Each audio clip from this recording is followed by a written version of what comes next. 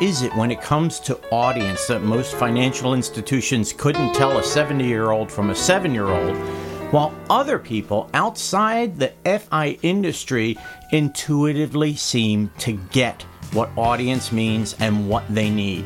Ken Okorafor, the founder and CEO of The Humble Penny, has a pound worth of advice. In fact, his advice might as well be worth tens of thousands of pounds to the people who listen to him and absorb the helpful information that he's passed on from a very human and I get it point of view. You're going to hear an incredible conversation today on the podcast where he shares what went into forming his view and some of the things that he struggled with, has learned, and is now trying to pass on to his children to build a stronger family, stronger finance, and connections with a very eager audience. It's all here on Dave and Darm Demystify.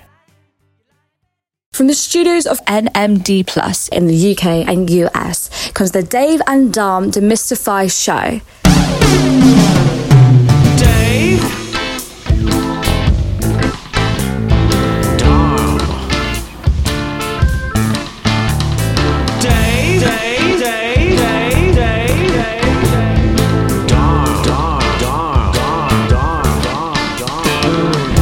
The Dave and Darm Demystify show, making sense of the world of fintech and digital finance. Sit back and listen as the two Ds take a subject and chat it through to make it clearer and easier to understand. And now, here are your hosts, Dave Wallace and Darm Mystery. Demystify. Welcome everybody to the Dave and Darm Demystify show, and this week we have a very special guest, Ken Okorafor from Humble Penny. And if you haven't read any of Ken's stuff, I highly recommend you do, because it is such great advice. Ken, why don't you give us a bit of intro to yourself, because I'd love to know a bit more about how you got onto the Humble Penny, what drove the idea, how you created this awesome style of writing. Wow. So first of all, I absolutely love the intro. And honestly, it does so much for me when you say awesome style of writing, because I got a C in my English GCSE and I never ever thought I was good at writing anything. Just goes to show you academic and business, the two often don't quite meet.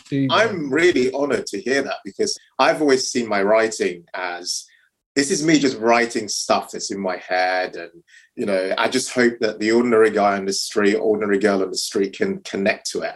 So my writing comes from a place of just simplicity, and I'm trying to connect with people, trying to introduce emotion to writing, communicating some very important facts and things that might help to change people's behavior and so on. Then just take a step back. How did I even come on to doing the Humble Penny, and how did that get created? So I'll probably go back to around April 2017. I was on a flight to Oaks, Pennsylvania. So I had to go for work. I used to work as a finance director for a US NASDAQ listed business, and I often had to fly into America for work. I was on this flight about 36,000 feet, and I was looking out the window. And something about that moment, when you're on a long haul flight, looking out, it just looks so peaceful and pristine. And I was thinking to myself, do you know what? At this stage of my life, I just feel there's a massive void. There was something missing. I felt that although my job was paying me well, I was not really enjoying my job. It wasn't bringing me a lot of fulfillment. I felt that I was working in an industry that was making a lot of very rich people much richer.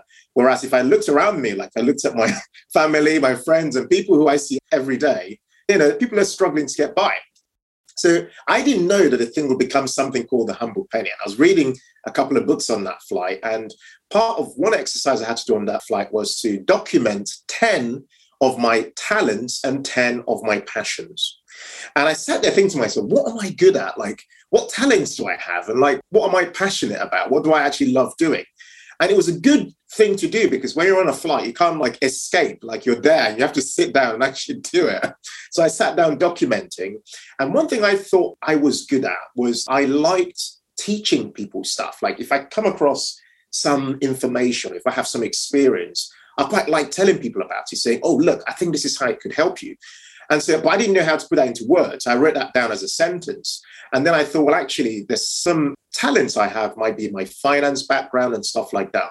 my wife and I were having a brainstorm. We're like, oh, what should we call this thing? And we're brainstorming. We're like, we wanted to kind of signify simple beginnings, but we hope that you could one day get somewhere, and a couple of words came together, and the words, the humble penny, came up. We went and searched for it on the website, and we found it. It was available for 99p.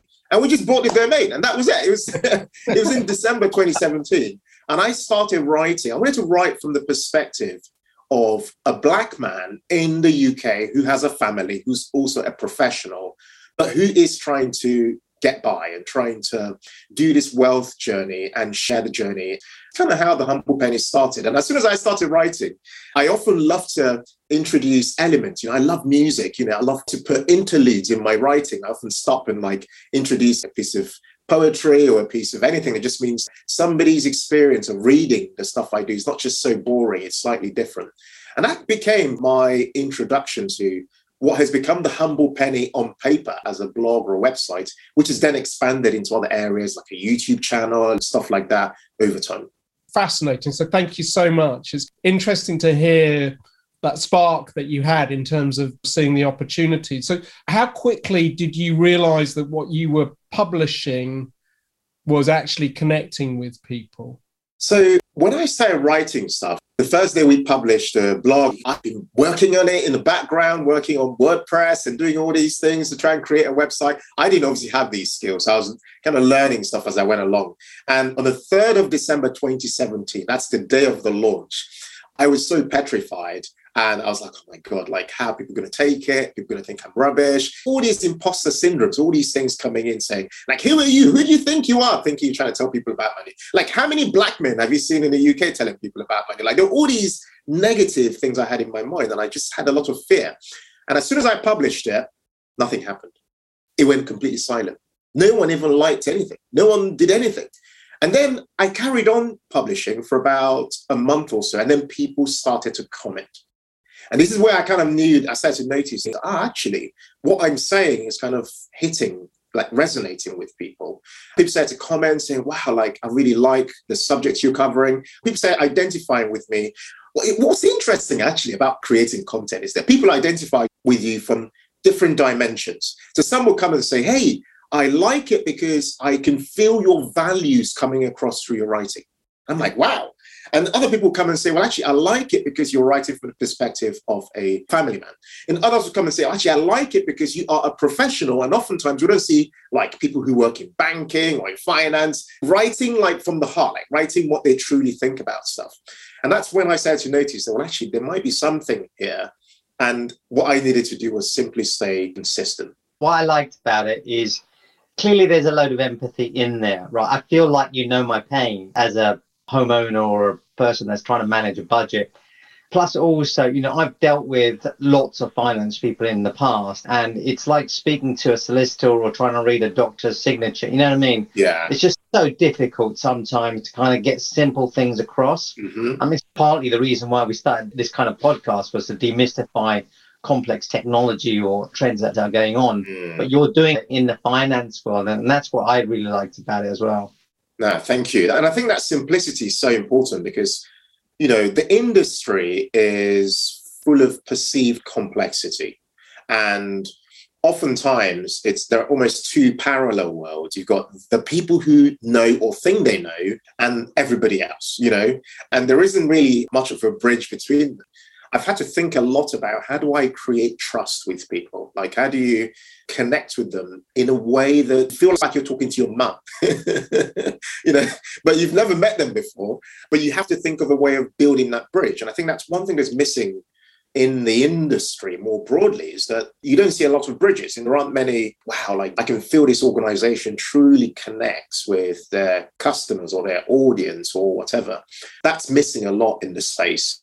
Yeah, I mean, we first started chatting because I'd been doing some research with banks, and just the more I'd talked to customers, the more I'd found that they're just not getting the kind of help or guidance from the banks that they need. And there is a crisis of, financial literacy, not just in this country, but in many countries. Oh, yeah. And I think nobody seems to be plugging that gap. And I understand the banks all worry about things from a regulation point of view, but you've got lots of people who are just not in control of their finance. And I was sort of looking, because you helped launch the FD Flip campaign, which is about lobbying for financial literacy, which I think is a really interesting initiative. But the more I sort of looked at what you were doing, the more I was like, well, this is just really lovely, helpful. I love what you say in terms of that tone, which is like your mother gently talking to you about all of this stuff. You know, certainly in my experience, people feel stupid. They feel out of control. They don't know where to start. The industry did go through a plain English phase where, you know, the regulators were saying you've got to write things in a language that people understand, right? And they did simplify some of the terminology and stuff like that. But what it lacked was empathy and a real understanding for people. And, you know, one of the things that I recently have experienced for Ask Comey, we've been looking at starting the process to raise some funding, right? And our remit is, you know, to help homeowners with all aspects of managing the home. And, you know, our pitch starts with something like 40% of the UK lives paycheck to paycheck. 16.5 million people have less than £100 saving. You know, they're moments away from losing a roof over their head, right? And the majority of the friendly VCs, people that I know, because we've raised money in the past on various startups, right, have said, Dharm, I like what you're saying, but is it really a problem? And I'm like, what? What is it really a problem? I mean, like, this is the problem. Is it really that big? And I'm like, what? There is a part of society that is doing very, very well that just don't understand how widespread people struggle, you know. And, you know, when we went into some of the research, the other thing that was interesting was that the people that are really balancing their budget at a fine level know the difference in terms of cost between putting an extra wash on or putting the heating on for an extra hour. They know, right, which one, and they're making a conscious decision to do that. I mean, that's just a level beyond the guys with the money, right, who'll just blow extra, just stick it on all day. Are you finding it easy to reach the mass? Are you finding there's a big misunderstanding at the wealth level? Oh, huge. I mean, the thing I've personally found, and another reason why our message with a humble penny connects with people, is because I've come from that place where I haven't had money. Yeah. Like a lot of people, I haven't just like shown up and had thousands of pounds in my bank account. I'm a first generation immigrant to this country and I had zero. In fact, there was nothing that we had at all. So I've known that place of being so broke. And I've also known that place where you then suddenly start making money. You've got a proper job, you've got a job that even pays you with a pay slip. And suddenly you feel like, oh, I want to show that I'm successful. And you go and buy yourself a really nice Mercedes, or you buy yourself a really nice car. You want to move to a really nice area. But then in reality, literally, you've got like zero in the bank or living in your overdraft. But you want to show people that you are succeeding and that you're moving ahead. And what that's made me realize is that having been through that process of going through that journey, it's made me realize that we all have the possibility to move ahead from where we are. And still on that journey myself, talking about it and sharing my own, story and journey has meant that I've been able to connect with people on a level that they might not ordinarily see people connect with. Because we don't ordinarily talk about money. We don't talk about our money mistakes. We don't talk about our failures. We don't want people to judge us, right? But when you start to talk about stuff like that, when you say, you know what, like once upon a time in my life, I wanted a Rolex, I wanted Cartier, just because my friends in the city were wearing those things and I wanted to look like I belonged. When in actual fact, if I'm being very honest with you guys, I had a void within me. I was lying to myself. And all that stuff I was doing wasn't really the reality. The reality was that I wanted to be accepted. So sharing that kind of stuff, sharing that vulnerability, meant that like people on the other side were going, actually, wow, I'm in that place right now. And I feel like I connect to what you're saying. That then gave the people on the other side, the people who are still trying to get by, trying to find their way, started to give them a bit of a voice, belief that they can one day, if they make certain moves with their money and change certain behaviors, they can one day get to a certain place financially. It's almost like there's an awakening in people's heads once you give them something to start their journey. The other thing I like about your content, right, is that you relate to people really well and it's always current. Like you find something that's going on now and you relate back to it. Yes.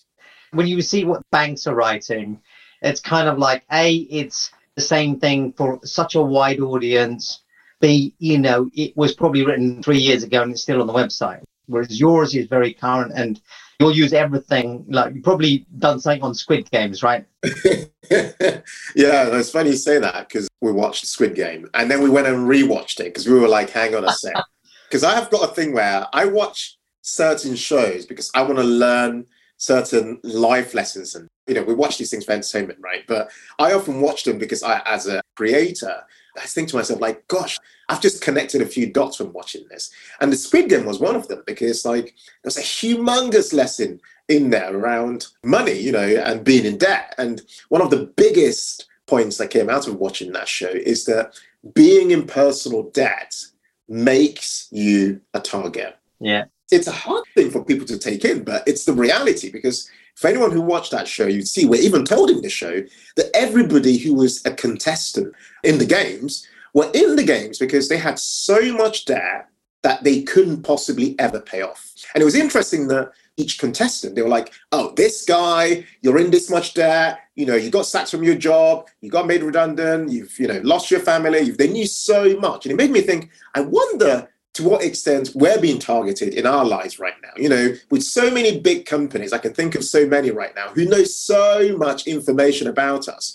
And the more they know about you, the more they're able to push certain products towards you. So people who are in debt are actually, because they're in debt in the show, debt then encourages other habits like gambling, and debt encourages other behaviors, And you think to yourself, oh, this is just a show. But actually, it's not. It's not just a show because this is actually what happens in reality. This is actually what we're seeing in people's lives day to day. But what I think the show did was that it helped everybody see it together. It helped us all kind of watch it together and say, hang on, although this might be a show, this is actually something that's happening in my life. Yeah. I feel like I'm in that place where debt's controlling my life and I don't feel like there's much I can do about it.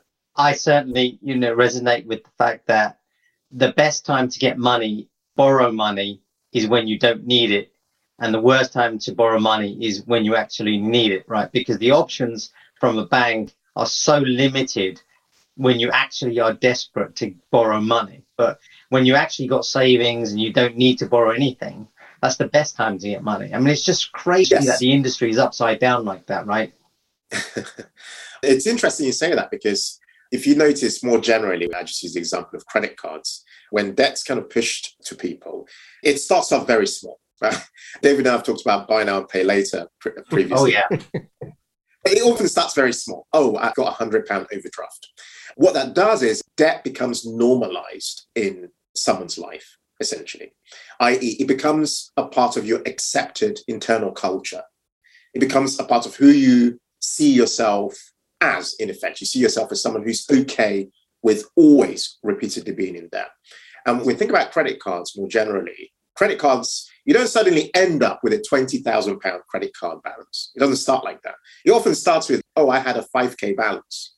And then you think to yourself, oh, that 5K then becomes 10K because you got a letter. Someone said, hey, look, we've noticed that, you've been paying your credit card or something to that effect. Hey, we've just automatically increased your balance. Call us and reverse it or cancel it if you don't want to. That's a psychological thing. When you think about it, I'm trying to think of a term in psychology where you would need to perform an action to undo the access you now have to more credit. But notice, though, that somebody who's got a 20K balance began with you accepting the culture of living your life or living your lifestyle on borrowed money. It might have started with a small buy now and pay later balance. You might have started with an overdraft balance. You might have started with something quite small. But then you're like, okay, that's fine, provided my job can kind of pay for it. And this is how the spiral begins. Before you know it, it's 20K. Before you know it, you've got another balance. And before you know it, it's another. And then that becomes unbearable. And this is how, on a show like Squid Game, people end up becoming targets because the more you have debts, very sadly, the more debt's pushed to you. It's a very warped reality, but it's the truth. The more you have debt, the more people say, well, actually, here you go, have some more of it.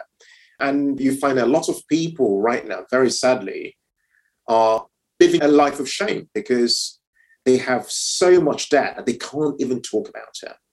And this is what we saw play out in a show like Squid Game, for example. It's fascinating. It's really interesting what you say, because I can completely see how that sort of spiral works. We have chatted a lot about buy now, pay later, and it's interesting. There's more and more research which just shows it is the sort of thin end of the wedge for many people. One thing I wanted to ask you about was your approach of thinking about money in terms of the family unit as well. Yep. I've done research which shows that people in families don't generally talk about money. But I was very struck by how you're looking at not just the individual, but also the family unit. Would you mind just sort of spending a bit of time on that? Because I think that's a really fascinating piece of thinking. It's interesting you say that, because when you look at some of the stats or research around money, what you find is in relationships after infidelity, money is the second biggest reason why relationships fall apart or divorce and so on. Money is a big thing. But we don't often talk about it a great deal. And I grew up in a home where my parents are still married, have been married for over 40 years. But I saw a lot of heads being butted. And the reason why heads were being butted a lot was because they only really talked about money when they got one of those letters that had the red line on it that says urgent. Mm-hmm. You know, like one of those letters. They're kind of sitting on the stairs. And then someone goes, oh, look, there's an urgent letter. I think we may want to look at that kind of stuff. And you think, so, well, actually, hang on. How do you get to a place where you're in a relationship, but then the only time you talk about money is when you get an urgent letter saying, like, we're going to kick the doors down or whatever and try and get the money back. And I've seen my parents, for example, just have fights as couples do when it comes to money. And part of the reasons why they had this fight was because there was no transparency when it came to money. You know, my mum made her money, my dad made his money, and their monies were in their bank accounts, and no one knew how much each person was making. And it was just like, oh, you make yours, but we're married and we're in a relationship. But yeah, we don't have a way in which we stop these little arguments when it comes to money. So my wife and I then thought to ourselves, well, actually, you know what? Wait, we're getting married, we're going to have kids one day. One thing we want to do differently from a family perspective is actually have a family vision. What do we want for our family when it comes to money? Like, how do we want to operate? How do we remove inequalities when it comes to my wife and I? One person might earn more than the other and so on. Like, how do we remove all that such that we don't have all that aggro to think about and, you know, we have some peace at home? And what we decided was to remove the concept of his and her money from our household. So, you know, whether she makes this much money or whether I make that much money, it doesn't really matter. Because all that matters is all the money flows into one bank account in our home. And then our job, and this is what's interesting about it, our job is we become the deployers of that money. That's our job. We're like the stewards. We look after the money. And our job is to say, well, actually, this is how much we've got in total. Should we deploy it to pensions? Do we deploy it to ISAs? Do we deploy it to kids' activities? And then come up with a methodology around that.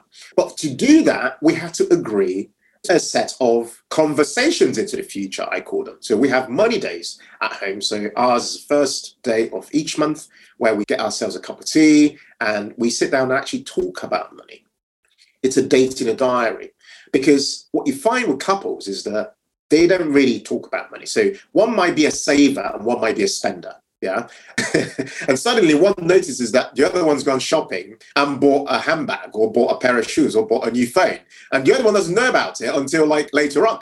And then that becomes a problem. They start to butt heads and that starts to have an impact on their relationship. But what I find with the money day is that you sit down, you actually talk and make it fun. Hey, let's talk about our vision, our dreams, our goals. Let's talk about the last month. What's been going on? Like, how much did we make? How much did we spend? Are we living with our means? How much have we invested? How are we doing with our plans? What the conversation does, it activates money and turns money into a life design tool.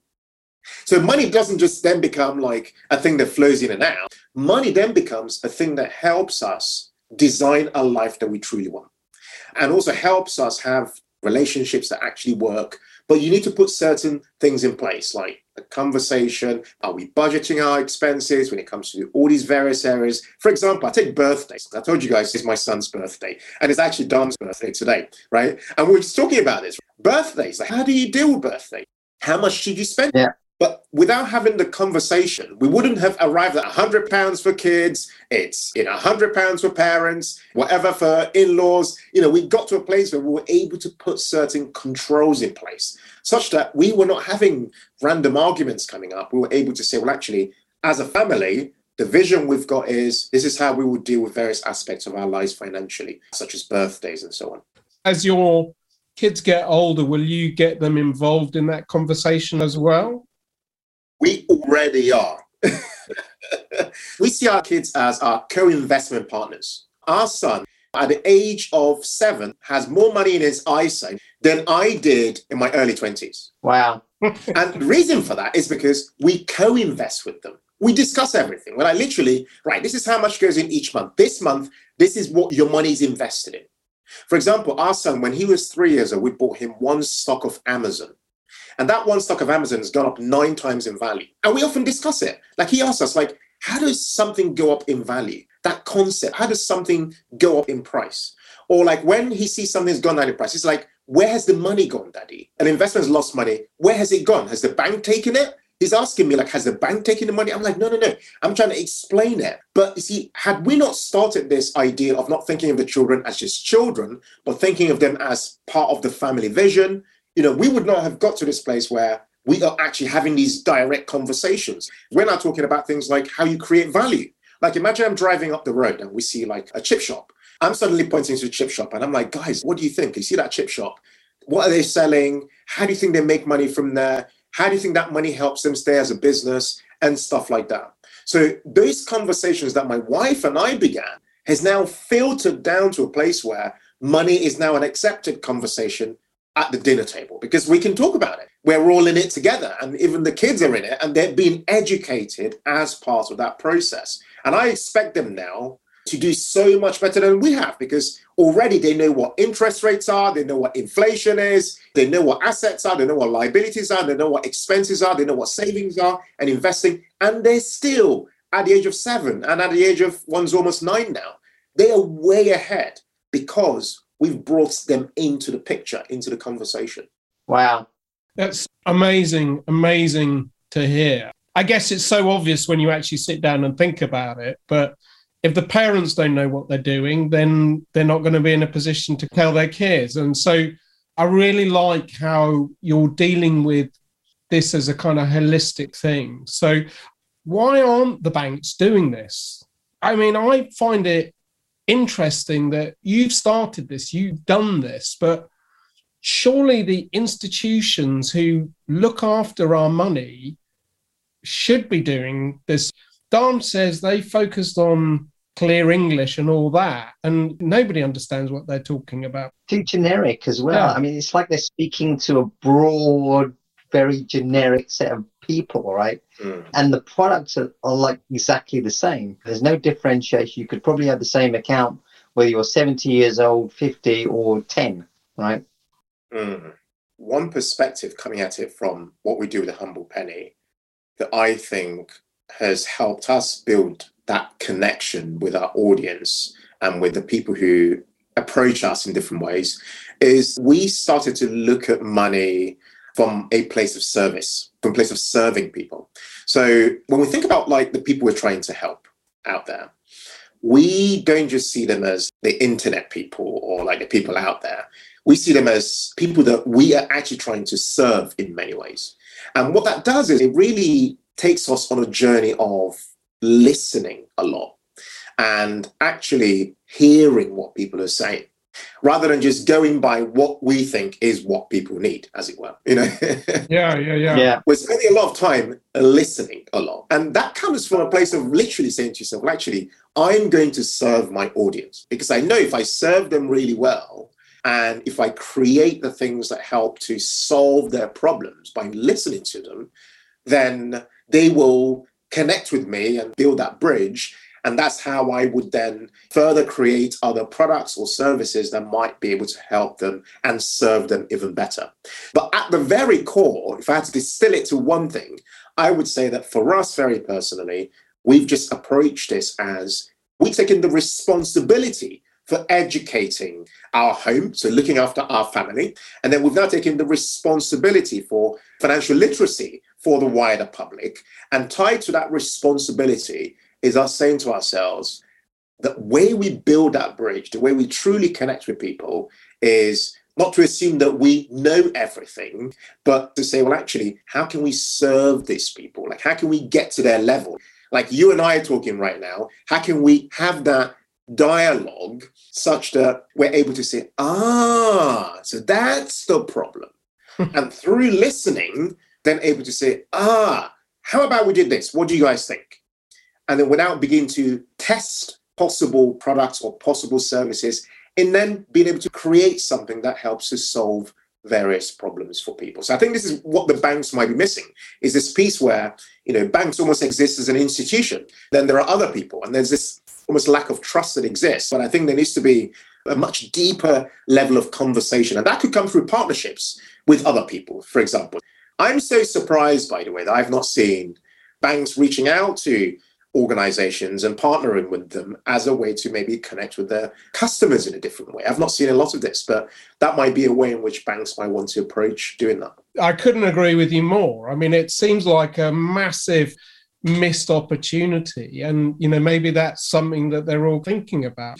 The other thing is, because you're listening and because you're understanding the problem, there's a lot of authenticity in terms of what you're delivering as well. And I think we live in a very social world.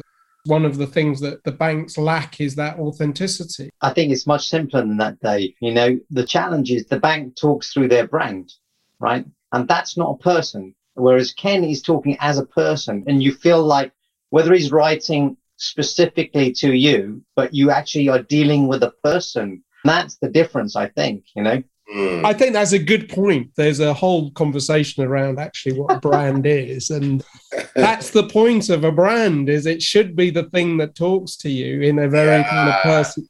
Listen, Ken, thank you so much for joining us. It's really been a wonderful discussion.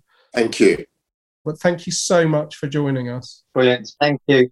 I'm honoured in so many ways that you guys asked me to come on. So thank you for having me. And to anyone who's listening, feel free to connect with us. We're on YouTube. Feel free to subscribe to our YouTube channel. Just search The Humble Penny. You can also find us on Instagram. It's a bit more fun on Instagram in that we just share on the go. So search at The Humble Penny. And also feel free to connect with me on LinkedIn if you'd love to. Fantastic. Thank you. Thank you for tuning in to Dave and Dom Demystify. We hope you join us next time and check back in the weeks ahead as we build our podcast vault on SoundCloud. Be sure to connect with Dave Wallace and Dharmesh Mistry on LinkedIn. And until next time, ciao and have a marvellous week.